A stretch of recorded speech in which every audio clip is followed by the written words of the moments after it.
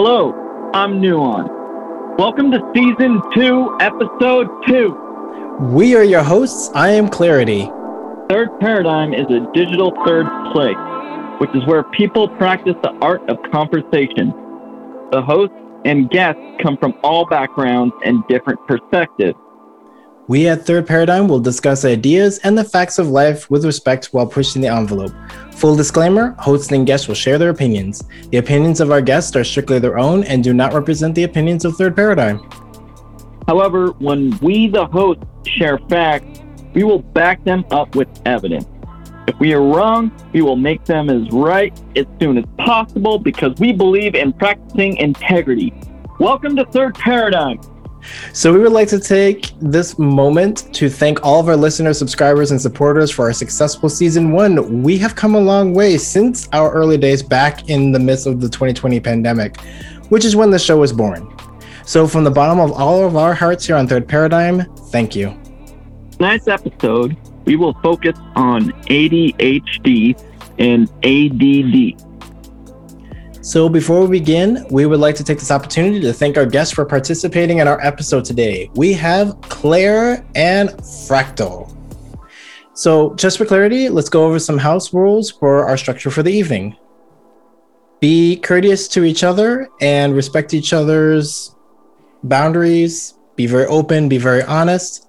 And tonight, we're actually going to do it at Popcorn because we have a pretty small group tonight, which is totally cool. So we will randomly ask you after we ask the question, and then it'll be open to the floor. And for tonight, hosts, we are definitely welcome to dialogue with our special guests today. Everybody ready? Let's go. All right, so we're going to start the episode off. Nuance, would you like to read the icebreaker? Yes, I would. All right, our icebreaker for today is Capri Sun or Sunny D. Ooh. If I have a taste for something that's like orange juice, but then I know they got like the different colors. So it's like fancy version of Dave Chappelle's Great Drink. If I'm feeling in that mood, it's Sunny D. But normally when I had my school lunch, it was Capri Sun. It was nice and cold in that pouch. I like my Capri Suns. Ooh. Yeah, Claire here. I would say, so I think I like the taste of Sunny D better, but I always thought, okay, so back in the day, the Capri Sun commercials were super, super cool. And it reminded me of that show, The Secret Life of Alex Mack or whatever, where she like melts into like mercury puddles, basically. So I always thought the Capri Sun commercials were super cool. So it made the drink cool to drink, even if I didn't like it, like flavor wise, as much as I liked Sunny D. That sounds so good. Okay. Like, that remind me of commercials. The Capri Sun commercials also kind of reminded me of the old school Jolly Rancher commercials too, because those were cool. They were always comparable to me in some way, so they kind of just made me feel like they went together. But Sunny Delight, I don't know. It just, like I said, it depends on the mood I'm in. Nuance, what do you think? Oh, I'm a Capri Sun guy for sure. Strawberry kiwi was always my favorite flavor. That's a good one. And I think it was because of Capri Sun. I think Capri Sun is the first kiwi strawberry drink that I remember tasting and thought it was the best. What about you, Clarity? Oh my God. For me, Capri Sun probably has the most nostalgia for me. Sunny D, I will agree with Claire that it does taste a lot better. But I'm also a Tang kid. I grew up with Tang. Those orangutans on all those episodes, and we would bring in elementary school, we would bring in that powder stuff. Like, they actually encouraged it, which was really weird. But I remember they encouraged us bringing in that powder stuff and being like, we'll make your drink here. And I would take these giant scoops of Tang and just like make this big old so insane. Whoever decided that a child should be in charge of mixing their own drinks, like Kool-Aid and Tang, with the amount of sugar in them, like who decided decided that it was cool to just like let kids figure that out for themselves. No, Guess they want them to be future bartenders. I don't know. Yes, that's true. That's true. That's why millennials love mixology. We had early training. I mean, that is true. We did have early training, and we were those kids. I remember getting the Tang, getting the Kool-Aid. I would mix it up and be like, "This is my new concoction," and it's like, or just get a bunch of pop or whatnot and mixing it together. It's like going to the fountain, and you go under each one. Or like when you go to 7-Eleven and you get that like the slushy machines, you got to get a little bit of every single one. You got to get the Coke, and you got to get the cherry, and you got to get like the blueberry mix all together at the movie theater. Oh, that's legit. All right, well, let's get started with our questions. So before we begin, we actually have some definitions that we can read out, so that way we all know. What exactly is neurodiversity? And in this particular episode, we're focusing mostly on ADD and ADHD. So we have, according to the DSM-5, ADHD, ADD, Attention Deficit Hyperactivity Disorder, Attention Deficit Disorder, is a neurodevelopmental disorder. Symptoms fall into two primary categories: inattention and hyperactivity/impulsivity. Although a person can be diagnosed with a combination which has attributes from both categories. Hyperactivity symptoms manifest as active energy, rapid speech, fidgeting, etc. Inactive symptoms manifest as short attention span, lack of response to verbal or gesture cues, etc. So with that definition out of the way, and we now have a general basis for today's episode, and just for the listeners, we are interested in doing a series of neurodiversity. So we'll have an episode dedicated to people who are on the spectrum with autism as well as dyslexia. We are open for new, different ideas. So with that being said, Nuance, would you like to hit question number 1? Hey, question number 1 is, what does it mean to you to be neurodivergent? Ladies first. Fractal. Oh, me? Oh, I guess I'll go. If you won't mind going first. Sure. I guess being neurodivergent is just, to me, I guess I'm still finding out what that means on my personal journey. Because it's like, it's accepting that your brain is just wired differently. It's not that it's a journey of self-acceptance, which is very difficult, that you're not inadequate, that you're not unintelligent. It's just that you see things very differently and you experience things very differently. So your normal is different from someone else's normal, I think, which is fine. I mean, what is normal anyway? So it's just, I feel like it's just, neurodivergent is part of a diverse way that everyone's brains are wired, and it's just kind of alternative in a sense, maybe even counterculture to a degree. I really like that answer. Okay. That's a solid answer. Yeah, hop in there. An answer too.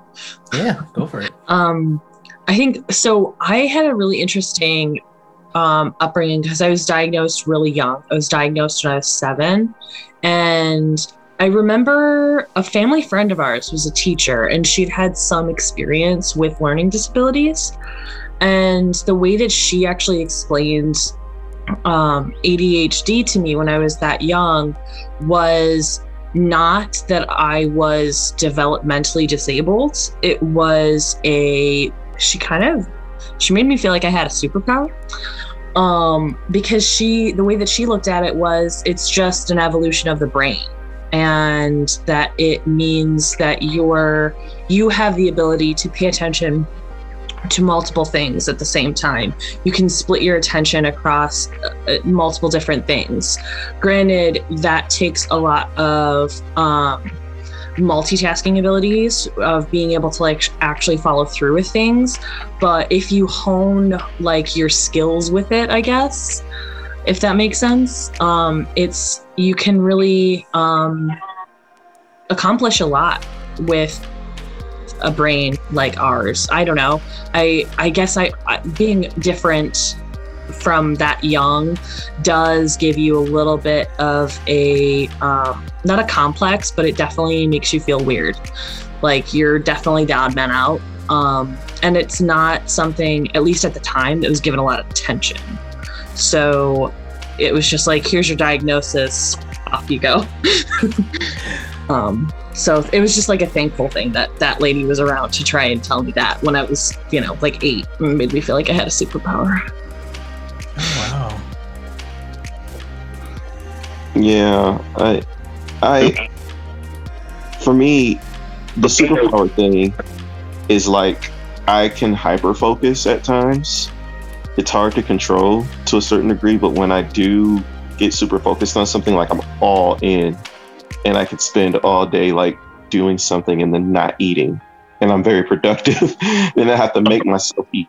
So, how I can archive a lot of information weirdly, and kind of have a large endurance for information to a certain degree. So I can see that as a superpower in a way that a lot of people are like, have to take breaks on that. And it's not that I don't, it's just that I'm able to absorb. So in a way, it's kind of a superpower. I'm kind of still learning what it is, but I can definitely agree to that. Well, thank you so much for sharing that. That's very good to hear from perspectives of what exactly neurodivergent means. So moving to question 2, how did you seek out your diagnosis?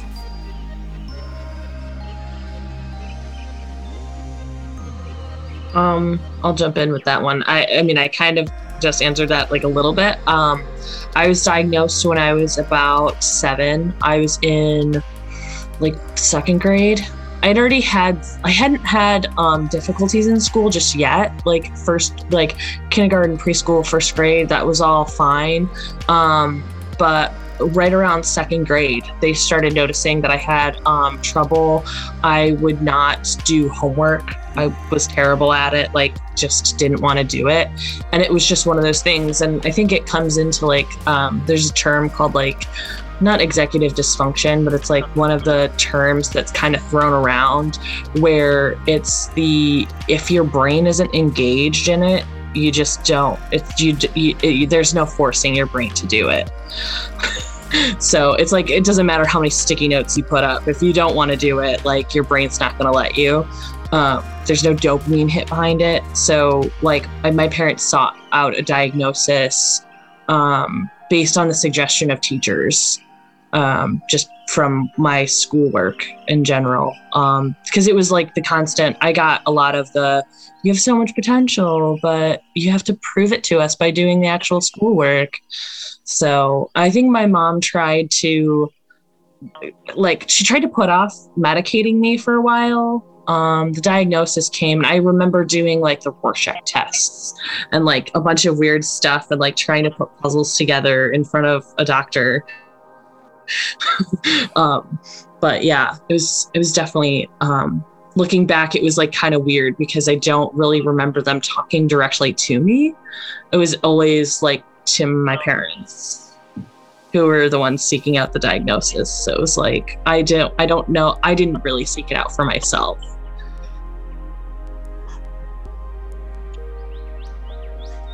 Okay. Thank you for sharing that. That means a lot when people open up about this stuff. Really, it makes me more aware. Completely agree. For me, I didn't find out till I was in college.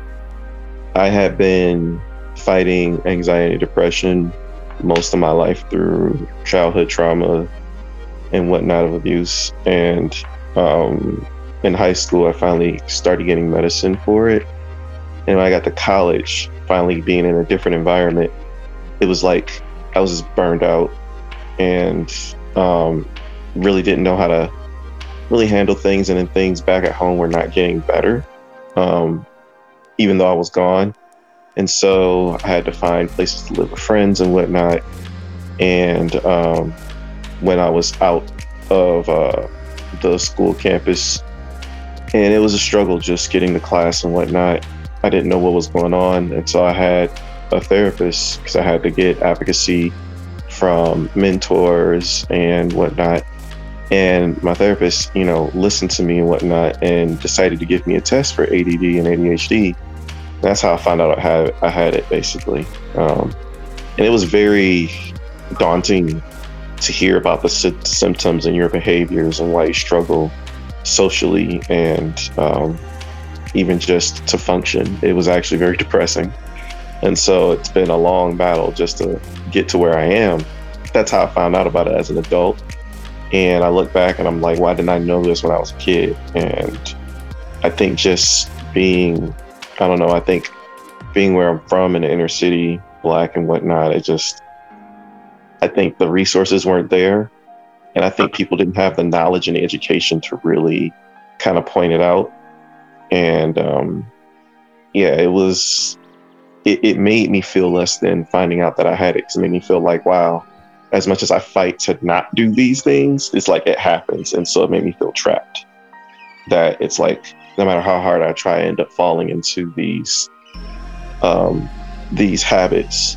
But it explained a lot about what was going on. And so I tried a medicine first, and it made my stomach sick all the time. So I got off of that.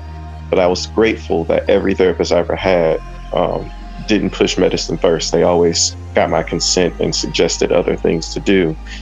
And even after the first medicine didn't work, didn't give up working on me with it. And then later on, finally in my adult life, after getting laid off from a job because they were having massive layoffs, and I was also being a caretaker for my wife and my dad, I finally got medicated properly. And just finding the right dosage was just a long journey. So, that's been my journey. It's been long, painful, but I'm glad that I have acceptance and now, especially with my dad understanding more in his older age, my wife being as open and accepting as she has been. So. Thank you both for sharing. It's a very vulnerable point to end up getting diagnosis with something, especially, and we'll actually discuss more in detail in this episode about it, how certain diagnoses out there have such a stigma attached to them. So then when it's something that you can't control and you're now part of this community that has a stigma, it can bring up all kinds of emotional baggage that comes along with it that people who may not have that diagnosis may never understand. So thank you both for sharing that. So with that, moving to the next question, Nuance, would you like to take that one? Sure. What are some of the stigmas and or stereotypes surrounding people with ADHD and ADD?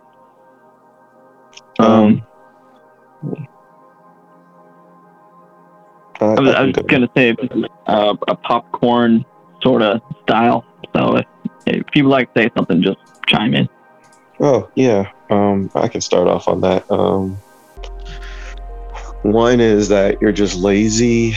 You're not capable of really applying yourself to something unless you're interested in it. And it's like, you can't be like a grown up in a sense. Like, you can't do things that are hard, that you're just there's just something wrong with you all the time. Like, you can be easily distracted by any and everything. And it just seems like you're deficient. And it's just broken. That's how people look at it, and kind of people will write you off in a sense, especially depending on what culture you come from, whether they accept mental health issues or not. It's or we'll even talk about them. You kind of get written off as you might be a lost cause. So those are the stigmas that kind of come with it. Yeah, you're totally right. Fresh off the bat, the constantly getting called lazy or procrastination was a word I could not escape when I was a kid and younger, especially in school, being told that I didn't it's so maddening to be constantly told how smart you are. Like, oh, you're so gifted, you're so smart. Like you just have to prove it to us. You just have to buckle down and just do the work like everyone else. Like, I don't understand why you can't do the work like everyone else. And it's like, it was like, once I got my diagnosis, I was put on Ritalin and Adderall at different points in my schooling career. I stopped taking it around middle school, kind of my own choice. My parents finally were just like, I made them give it up. But yeah, like a lot of the stereotypes, procrastination was a huge one, like I said. And then even like, and it sounds silly, but like dumb blonde jokes, because I was a blonde, like bright blue-eyed blonde-haired kid, like, so not doing well in school and stuff, like I would get the dumb blonde jokes or the ditzy stuff because of my inattention, like because of how a girl is perceived when she has these symptoms. It's not that you can't be like a smart or like type A personality if you have these things. Like you're gossiping instead, like, and trying to talk to like the people around you, instead of it being like, I'm just like, this is me being easily distracted, and like I want the dopamine hit of chatting to my neighbor about the topic, like, because that will engage me in this topic more, or like whatever it is, you know. It's just, I don't know. There's so many weird things that like you pick up over time, where it was like, I like me, and probably at the time I didn't realize the, like, I don't know. There's so many that are like, oh, every time someone gets distracted by something, they say that they must have ADHD. And it happens too with organizational stuff. I mean, and this is maybe a little bit off topic, but like you get people that like when it comes to organization, they have to wipe down their counters or something, and they'll say something offhand like, there's my OCD acting up. And it's like, they don't actually have the disorder, but they're saying it offhand. And so a lot with like ADHD and ADD, it's like, you know, oh, look, a squirrel, like the like classic trope of like being distracted by the simplest thing. And it's like, I don't know, it's like a weird dumbing down of like this thing where it's like, it's a neurological difference in my brain that tells me that I can't do this thing, or that I have to focus on something else, or that like it's in the impulse control of like picking up your phone instead of continuing to work on that thing, or going and sitting and watching TV instead of continuing to read that book that you're supposed to, you know. It's just like, it's trivial. Yeah, I agree. It's like, it's very trivializing. It trivializes, that type of language trivializes the experience that we go through. And it's not like we choose to go through this, don't really want it. I've always tried to be like everybody else. You know, I've always tried to force myself that way. And it's so difficult to work in that way. My brain just doesn't function like that. So I have to find other ways to compensate and try to keep my attention, or keep the stimulation going, so that way I can complete said task. And so when people like say, oh, that's my ADD, it's like, what? And then also when people abuse medicine, you know, it makes it much harder for people who actually need it. So this cynicism, it's like from both ends of the candle, of like, it gets trivialized in one way and then it gets demonized in the other way.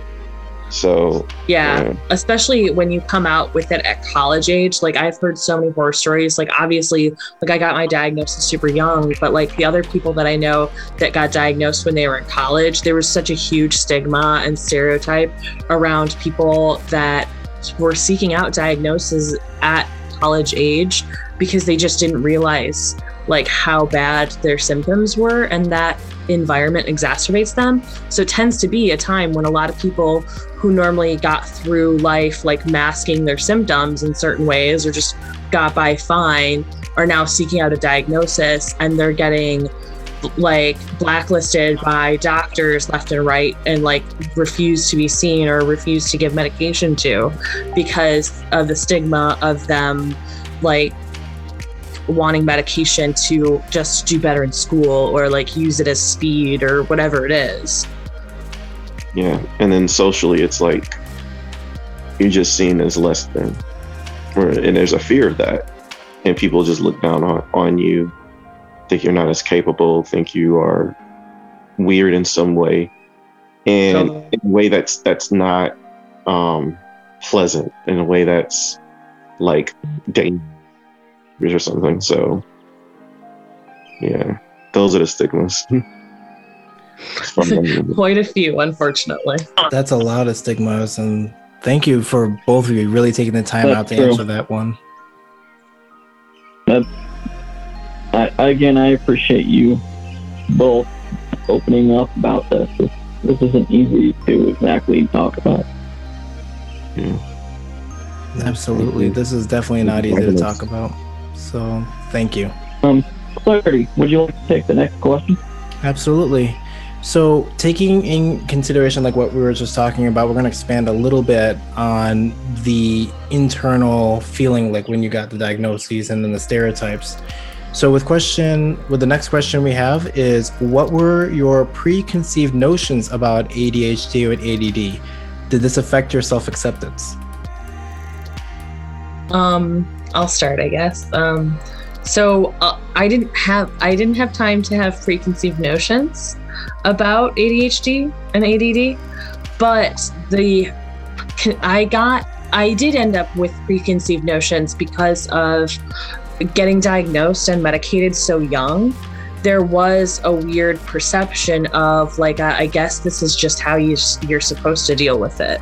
And it definitely was not how you should treat a kid with ADHD, you know, like just medicating them and sending them on their way. And it was just like, so I ended up having, and the one thing that I don't really talk about too much is that like I stopped taking the medication myself. I started hiding the fact that I wasn't taking my medication in school, like because I got the like when I was on certain types of medication, I can't remember which one it was, whether it was Adderall or Ritalin, but one of them like affected me, like where I would take it and I was just a zombie.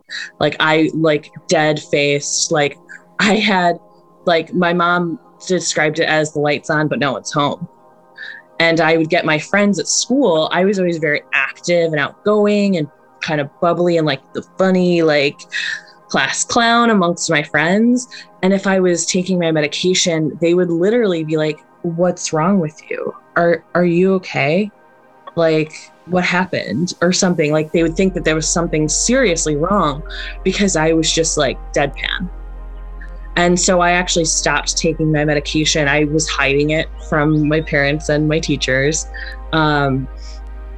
And it like there wasn't really a difference in like my grades or anything by being on the medication or not on the medication, but the social aspect of like the effect the medication had on me was the thing that changed. And I was able to develop deeper friendships with people because I was able to be my outgoing, bubbly self instead of like just like deadpan in the corner. Like, and the other thing that medication did that, like, I was like super skinny and frail, like for a kid, that's not normal. You know, like, I don't know. There's just a number of things where it was like, a lot of people compare some of the ADHD medications to close to methamphetamines, and they're not quite. There's obviously like a chemical difference, but you get some of the symptoms that you can get, like when it, like the adverse effects of medication can be almost similar in like I would get like not a tick, but I would like scratch a lot and like pick at scabs, or like I would, or like, you know, when you're a kid, you're bumping into stuff all the time, so there's always a scab or a bruise or, you know, blisters from the monkey bars and stuff like that. And so like I think that was stuff that like that was stuff that I kind of had to undo over time in terms of my like self-acceptance, was all these like weird things that I had picked up, like all these like, not like I said, like they're not really tics, but stuff that like made me the weirdo and like made me feel like the like super weird kid in class that I had to like kind of unpack and undo after like probably into like high school. That was like when I was able to kind of separate myself from my diagnosis, I think, and really kind of come into myself. Yeah, absolutely. For me, I did have preconceived notions due to my upbringing, and it did make it very hard, and I'm still kind of battling it. These feelings of a person that has this and like needs help, it comes off as like you're this undesirable, unlovable person by having such a condition and needing said help. If you come from a faith background and you've been around prosperity movement, you know, churches or religions for that matter, and it's like, because you may need medical assistance, it's like you're a person that doesn't have enough faith in God or in healing and things of that nature, and that you're just weak and not strong enough to be like everyone else. And so it made me always feel like it was my fault that, you know, I'm struggling, and even though I'm fighting very hard to learn from mistakes, not make the same mistakes, it's like, you know, and there are times I'm able to rise above, but it's so draining to try to make myself function in a way that is not fit for me. And so that makes me feel even more less than. So it's a thing that that preconceived notion really affected me. And then while I find out that there are people who are millionaires and billionaires who, you know, and very successful people in business that, you know, said, hey, ADHD is my superpower, I couldn't really relate to them because I don't really know them. I don't know anyone personally that, you know, deals with it and has become very successful in a way that I guess is traditional success. They don't look like me or come from where I come from. So I felt alienated and alone in a sense. And so I just felt like just in a whole sea of people, just like isolated. It was very isolating. And so those preconceived notions just made me feel like when in a billion, even though supposedly there's more people out there, I don't know. And so like just dealing with those preconceived notions are something that they were taught to me and given to me. And, you know, when you see people who the only help they do get is being medicated and they're it's kind of a malpractice, then it's that fear of like, oh, if I take something, it can alter my brain and mess me up. And that happens to a lot of people, especially in the Black community. So it's scary in a sense, because you just feel like you're darned if you do, you're darned if you don't. And yet you gotta, you know, find a way to survive out here. And then you live in a world that has, they don't care about, you know, if they don't care about your life, then how much more can you really expect them to care about your feelings? So it's daunting in that sense. Absolutely. Thank you, Claire and Fractal, for sharing that. It is, as we've experienced, this is a very vulnerable discussion. So again, thank you for being open and honest. So Nuance, would you like to hit the next one? Sure. Has it been easy or hard to receive resources for coping with ADHD or ADD? I can go. It's been hard because like you can get your typical stuff online, and then trying to diagnose yourself or trying to figure things out online. It's great that those communities are out there, but like for me, I don't know how to support groups. And then it's like, do you know which stuff works, which stuff doesn't? But I think online does help because it puts more information out there. but it's still difficult because it's a personal experience thing. I mean, I recently found out that there are 7 types of ADD. I mean, first they stopped calling it ADHD. They just call it ADD now, supposedly in the medical community. So that's changed. And then there's 7 types altogether. And I can kind of send a link for that. But the one I have is like anxious ADD. And that's the one that's very draining because I'm like, I don't have so much. Like I can get hyperactive. I can get impulsive. And I can have attention span issues, but then I can also have it to where I hyper focus a lot. And so it's just kind of figuring out where you fit in is difficult. And then just finding the right medication for you at the right dosage is a task in itself. So you have to find trustworthy doctors. And so, and that takes relationship building and whatnot. So with therapists and then to a psychiatrist. So it's not the easiest thing, but I'm glad to know that as long as you keep looking, you will find resources out there, even depending on your economic level, because there are organizations that really want to help everyday people and not just those who are super fortunate. So I'm just glad that we're living in a time now where there is, especially now versus when I was growing up, like it did not exist. Like, mental health help or really like the way that it does. Like people were doing the work back then, laying the seeds then, but it wasn't as prominent, mainstream and accepted as, no, we really got to focus on this. Across the board, but especially like in communities of color, because it's just the stigmatism as a person of color when your ancestors went through slavery and, Jim Crow. It's like, it gets sadly, it's cynically diagnosed like, oh, that's a white person's thing. And it's like, no, like person's thing, it's a people thing. And mental health. And then come to find out with white people, when you have white people in your life, like their own families members will treat them depending on, especially their class level, like they'll treat them like the black sheep. Like, oh, there's something wrong with you. We don't even want you here. So it's all the same to a certain degree. It's just, different layers. So I'm glad it's getting easier, but growing up, it was not easy. And a lot of people didn't get the help young as they should have. But now the flip side is you'll get misdiagnosed as a young person, depending on what your background is too. So it's just hard getting good help. Kind of like at a car repair shop. There's always somebody trying to wheeling and dealing you. Yeah, get pull one over and you just telling you something else.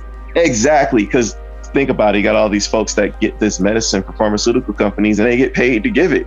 So then you got doctors that got, student loans and whatnot, and you got bills. So who can you trust to do right? You can trust people to do wrong more than you can trust people to do right. So,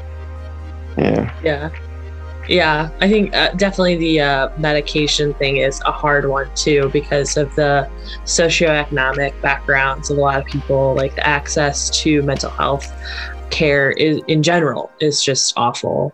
So let alone if you have something that's a lifelong disorder that normally it would be covered because it's something you're born with. It's something you have no control over, At least when it comes to easy or hard to receive resources for coping, in some ways it's easy and in some ways it's hard. It is not one or both. It's just like I don't know. It's so weird because at one point I remember it being like, I remember hitting high school and kids were able to get their hands on the medication so easy.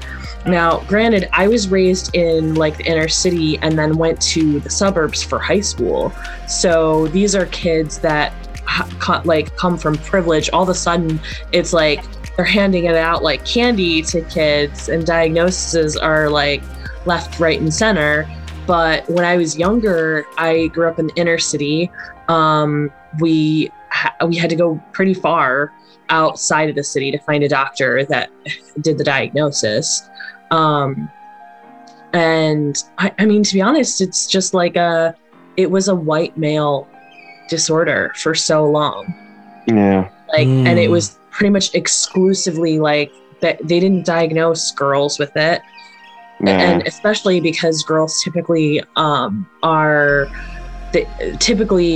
present in inattentive ways, which are, to be honest, not hard to see. Like, they're easy to miss because they're not as visually, like, you know, it's not a kid jumping up and down in a seat or fidgeting constantly, you know, where you have the visual cue, like, yep, there's the hyper kid in the corner, like bouncing off the walls. You know, inattention is totally different. So it's easy to misdiagnose it or just to completely ignore it as if it doesn't need to be diagnosed. So yeah, it's just it's a crapshoot. Yeah, easy or hard is kind of a maybe an oversimplification, I guess. And maybe that's just because it's hard. You know, it's not like, you know, it's hard because it's a minefield of like either they're throwing them out at kids like candy or they're holding them hostage with it, you know? It's so silly. But there's also like people that don't want to be medicated. That's one where it's like, I find that that's a resource that's hard to find for coping.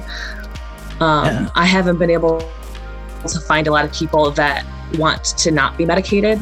I had rough experiences with medication. So that's one thing that I'm only just now reconsidering at, I don't know, like 30. And I stopped taking it when I was like probably 12 or 13.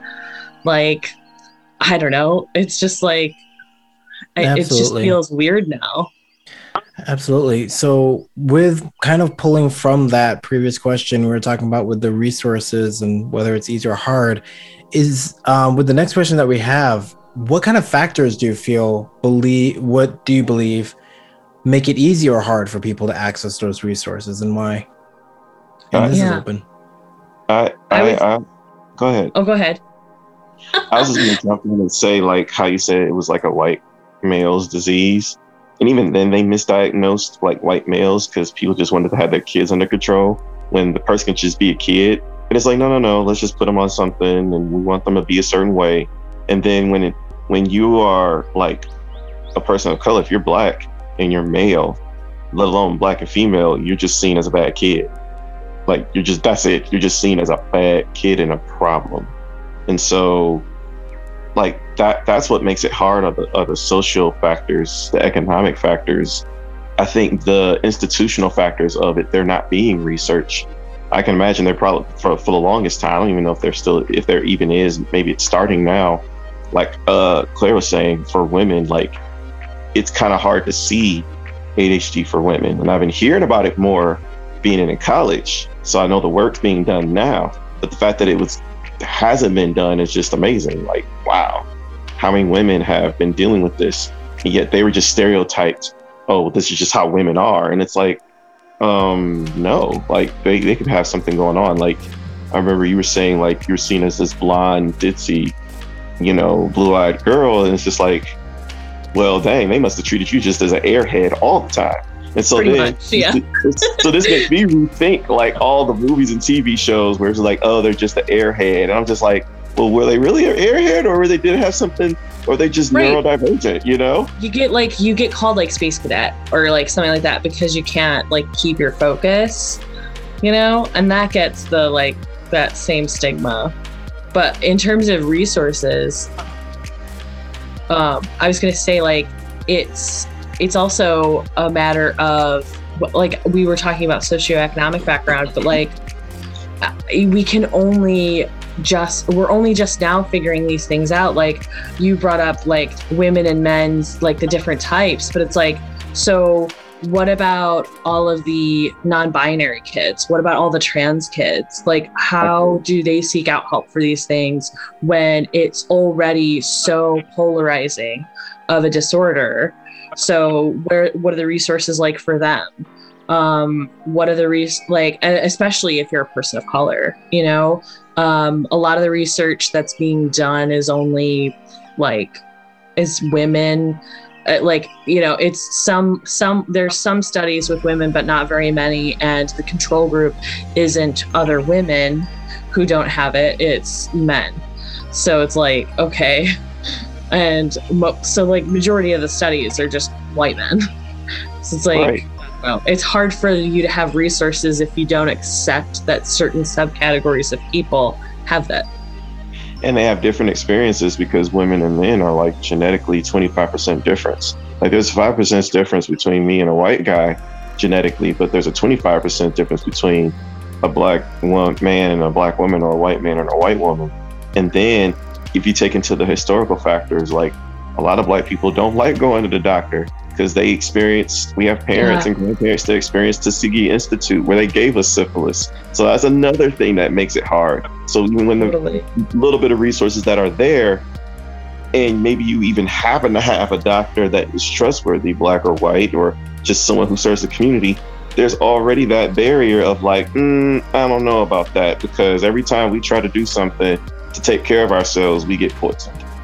I definitely throw it out there that I think you touched on it earlier too, but it seems that when it comes to ADD and ADHD and diagnoses and treatments, it's very intersectional. It goes into the same thing with our past episodes when we talk about race, when we talk about class, when we talk about resources. There, like you were mentioning earlier, Claire, how when you come from this one community, like you mentioned earlier, you had to drive way out of the city to get to have these diagnoses, to have the resources. Yeah.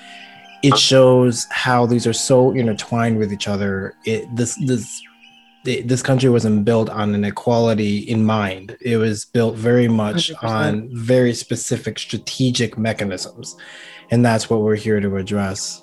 So I want to add that too, where it's like if you're a poor white kid, even if you're male, especially if you're female, they get treated as the bad kid too, like straight up. And 100%. So, that was me. Like I was the bad kid. Like you just treated as the bad kid, no matter how smart you like. Period. And I've seen that too. Like I've seen a couple white kids in schools growing up in inner city. So it's like, and shoot, I've had to recently, go out into the suburbs for my wife just to get good care that's trustworthy. So it still exists. Right. Like you can't go to someone in your own neighborhood because the infrastructure's not there to support them. Like a doctor isn't going to set up a practice in an area where everyone's on like Medicare or Medicaid. It doesn't happen. You know what I mean? Like if that's your health insurance is, so what doctors like, yeah, that's a profitable practice. I'm going to set up in the inner city. Like it just doesn't happen. The incentives aren't there for actual care. It's just for making money. Exactly. Everybody has to live and eat. So. Exactly. Well, before we move on to the last two questions, Nuance, did you have something you'd like to weigh in on? No, I think everything's covered. Awesome. May I take this next question? Yeah, go for it. What changes do you want to see going forward from the ADHD, ADD community? I want to know where to find good communities in the first place, I guess. Just places to commune and just like get tips and whatnot. I'm still kind of figuring that out. I think what changes I want to see for the community though is just care being provided, not just access to care, because just because you have access doesn't mean you can afford it and you can get it. And I don't want it to be something that's super expensive. I want it to be democratized. I want it to be stratified. I want it to be available for everybody. I want different ways of functioning. And I think maybe the time we're living in where people are finding different ways to work and ways to make a living and fighting for those ways of living to be, to get paid properly for that. So that way you can have an environment that's suitable for you to do and give your best. I think that's what I want the most. I want there to be more avenues for people who are neurodivergent in any form or fashion. Even those who are not neurodivergent, just ways for them to function and live and be their best in society. That's what I want. I learned something recently from someone I watch. He's called The Funky Academic. He's like, freedom is having other people work for you, because you need someone to do the work for one thing, so that way you're able to do another thing. And injustice is working, so everybody works, so no one's just taking. It's a give or take. Someone has to go and make the computer, so that way I can go and write a paper or something. Someone had to make the phone and the microphone so we could do this episode. It's right. It's called an active, what's it called? Active Buddhism, where it's just like the bowl is empty, but it's empty not because of the fact that it's empty. It's empty because of the fact that it wasn't a self causation. Everybody had a hand in making the bowl, period. So I want that type of environment change for the ADD community, which is something that everyone needs. Yeah, I think piggybacking on what you're talking about, you want it to be like a symbiotic relationship where there's like, you can give to your community and find support. Like, that's truly it. I mean, that's balanced society that everyone wants. I think how we get there is obviously research and like taking things into account. Like, when you're looking at the symptoms of someone with ADD or ADHD, you want to look at what are their socioeconomic like implications? Where are they coming from on their daily basis? Are they getting their basic needs met? Are they having food? Is that why they're inattentive in class? Because they didn't have breakfast that morning? Are we misdiagnosing kids because their basic needs are being met? Or is it truly a factor of their brain functioning differently than the kid sitting next to them in class? Like, do they have an atypical brain or a divergent brain? So yeah, I think, and it's not just research with socioeconomics. It's like cultural and race factors. It's gender factors. Like, there's so many, like we were talking about, especially with the disparity between like research for women versus men in the community. It is one of the most researched neurodeveloped or neurological disorders in recent times. But like we said, there's just not enough diversity in the research and how it's being conducted, and like what the control groups are for these things and what they're taking into account in terms of like, some of the classic symptoms are, could be attributed to stress or depression or anxiety. So how do we differentiate like, normal stresses of life versus what's coming from the disorder?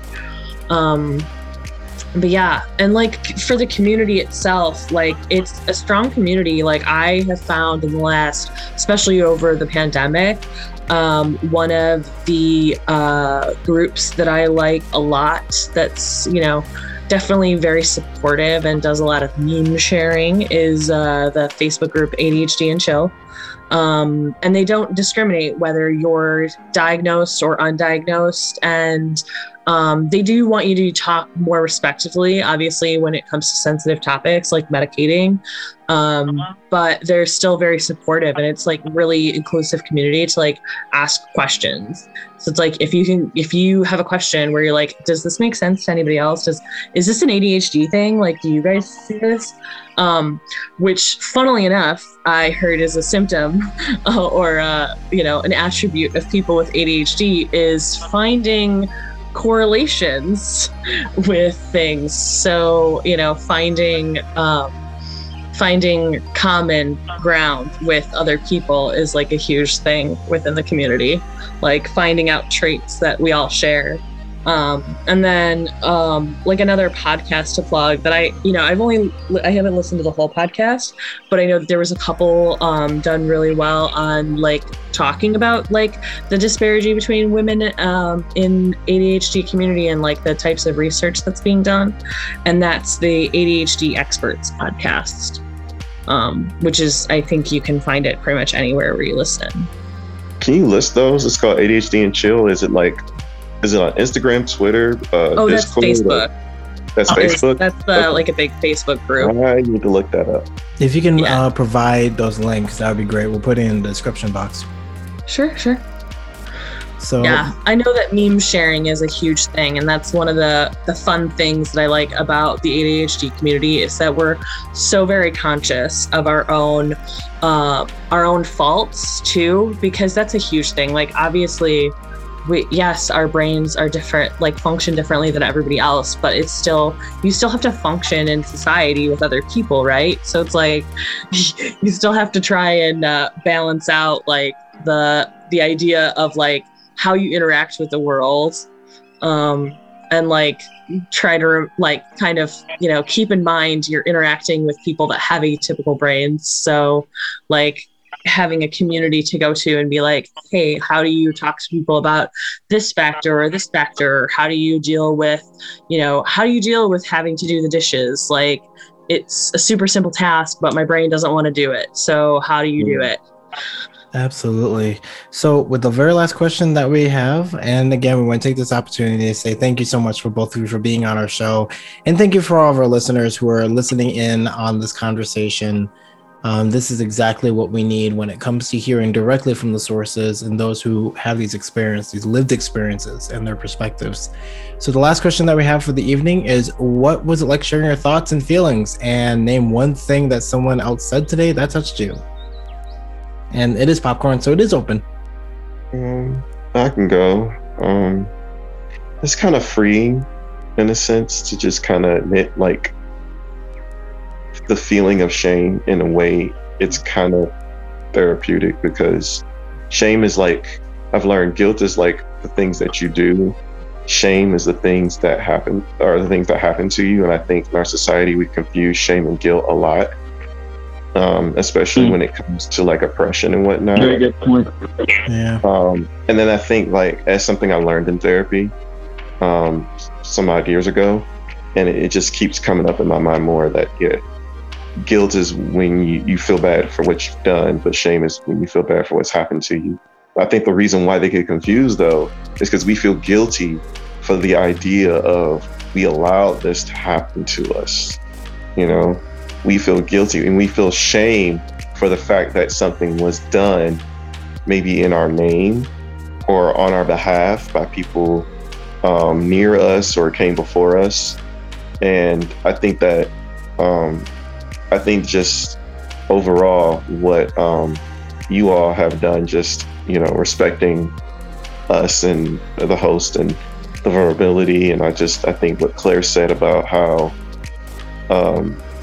the community that she knows about, how they want to just like talk about how do you interact with people in the world who do have typical brains. It's like a humanizing aspect of having ADHD, and then just still like it touched me that there are people who are willing to have integrity and say, even though we deal with this, we still have flaws, we're still human beings. And so it's like that even playing field, like they want equality and equity of mindset about who we are as people. It's not like we're being pious or self-piety in a sense. So that touched me to know that there's a community out there that, accepts what I believe is like, we're a victim of something and we're not going to victim shame, but we also know that like the only way you can be a survivor is accepting what you've been a victim of. And to me, like that means so much. And I think our society needs that more. I see like victim shaming, the reason why it's done is to make sure people don't get justice. But it's like, you can't be a survivor if you never were a victim of something. You can't be healed if you were never sick of anything, And so I just think that the fact that there's a community like that on Facebook, no less, that exists like that is just awesome, and that touched me a lot. Yeah, it's definitely very freeing to like talk about it more openly. Like I tend to be fairly open in anyways, because I think a facet of my ADHD might be my talkative nature. So I tend to be quite open about a lot of things, but there's still like a lot of stuff that you hold close to your chest because you just don't know exactly how people are going to take it. So it's maybe not something that someone said that touched me, but like the acceptance and the ability, like you guys just listening and being receptive to it and appreciative of a perspective like mine. It's just, I don't know, it's really validating. To be honest, it feels good to know that like other people are like willing to hear your perspective or like to hear about this thing that you struggle with. It truly is its own form of therapy to like be able to talk about it and have someone say, I appreciate your vulnerability and being able to talk about it. It's like, I don't know. It gives power to like what it is that we're really talking about, you know? Yeah. Can I add that? It solidifies it. Can I add that when you said that people like find correlations, you just kind of taught me a correlation, like having ADD or ADHD kind of goes into being talkative. And that's something that I've always been commented on. And I think people I was around in church who are much older, they didn't understand. You know, there's a lack of understanding in the Black community on those things. And I was always told I had the gift of gab. And I'm like, why? And I'm like, well, that just goes to show, like, I was born with this neurotypical brain, and I just am. I never asked to do this. I never chose to do it. It's just it's there. Right. So you kind of taught me something right there, actually. I'm like, totally. that explains a whole lot. Because I talked to my dad. He said I came out talking just as an infant, and I'm like, that's so I didn't cute. choose to do this. I like to talk and being talked to, and I was just like, okay. But now it makes sense.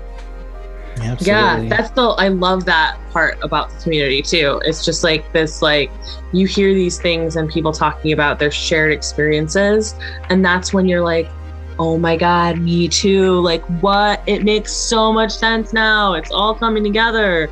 Like the talkative stuff, but also just like interrupting people, or like that comes with like impulsivity, or, you know, I don't know, just like there's so many different things. Like I love it. I love the community for that specifically, is like being able to like identify all these like weird synchronicities and like how other people function, and you're like, dude, I thought it was so weird for doing these things, but I'm not alone. Mm-hmm. Right. And it's like Absolutely. you're not trying to be a nuisance or anything. Definitely. You're just trying to connect with people. That's all it really is. It really is seeking out that connection. That's totally what it is. Exactly. So, Alex, did yeah, thank have you for something? hosting our conversation. Oh, absolutely. That's what we You're strive for with our love it. show. Of course, it's a privilege. Yeah, Nuance, did you have something you want to weigh in on? I was just watching and monitoring. No, I think this truly helps me listening to others and helps me understand myself and how I need to cope with my own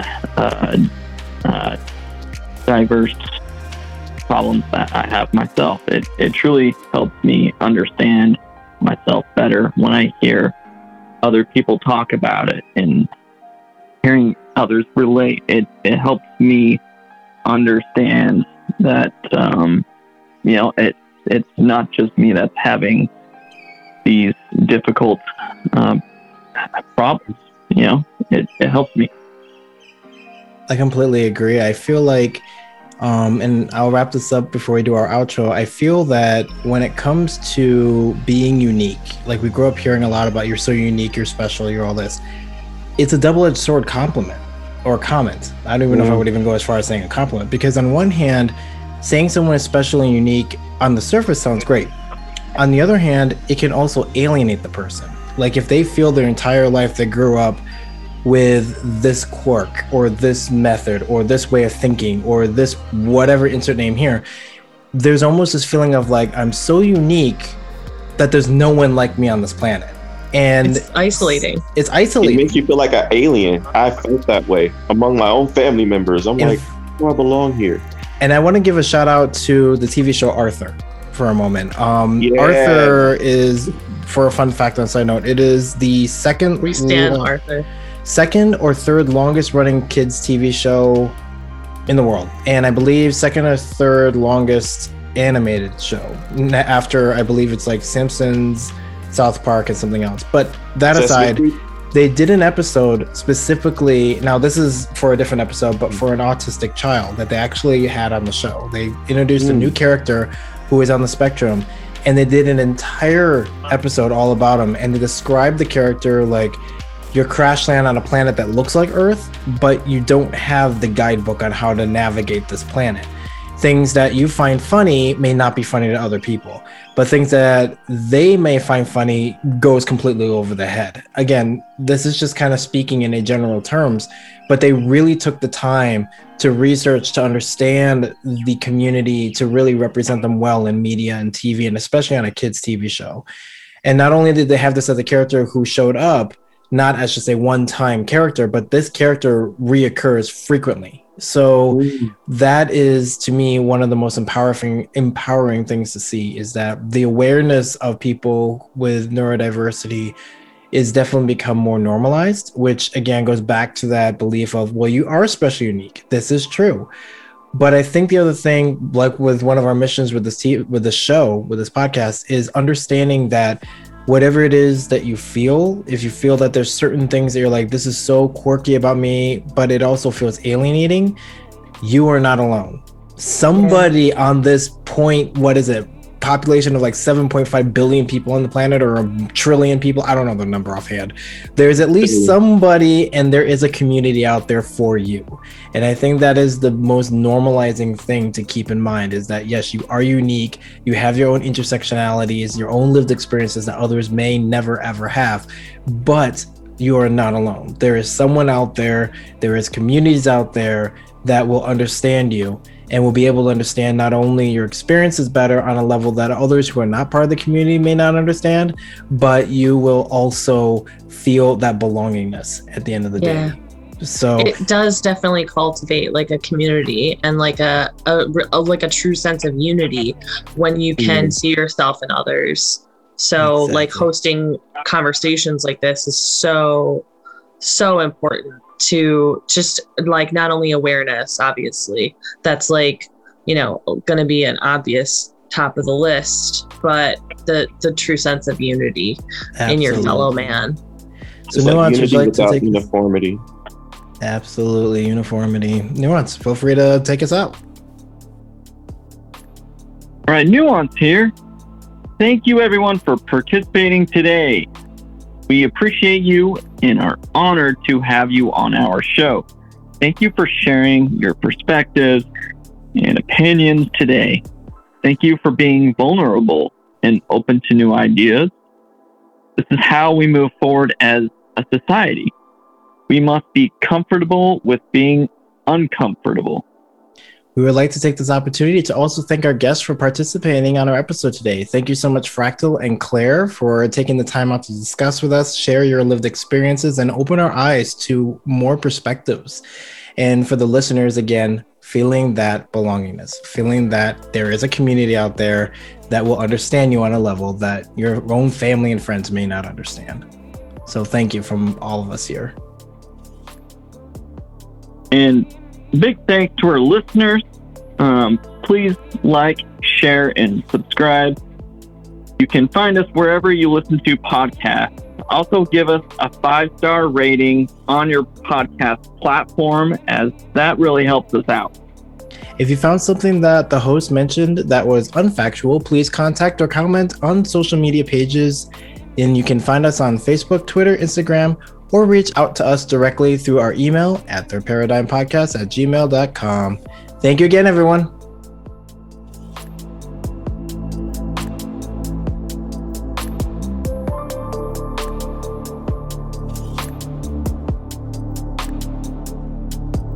Thank you for listening to Third Paradigm. Artwork for this series is by Jamila Kokomu with TokiCat on Instagram. And audio editing is by Dave Kovacic of Moderate Science Recording in Royal Oak, Michigan. If you would like to be a guest or have a topic suggestion for future episodes, please visit our bit.ly link and email in the description box.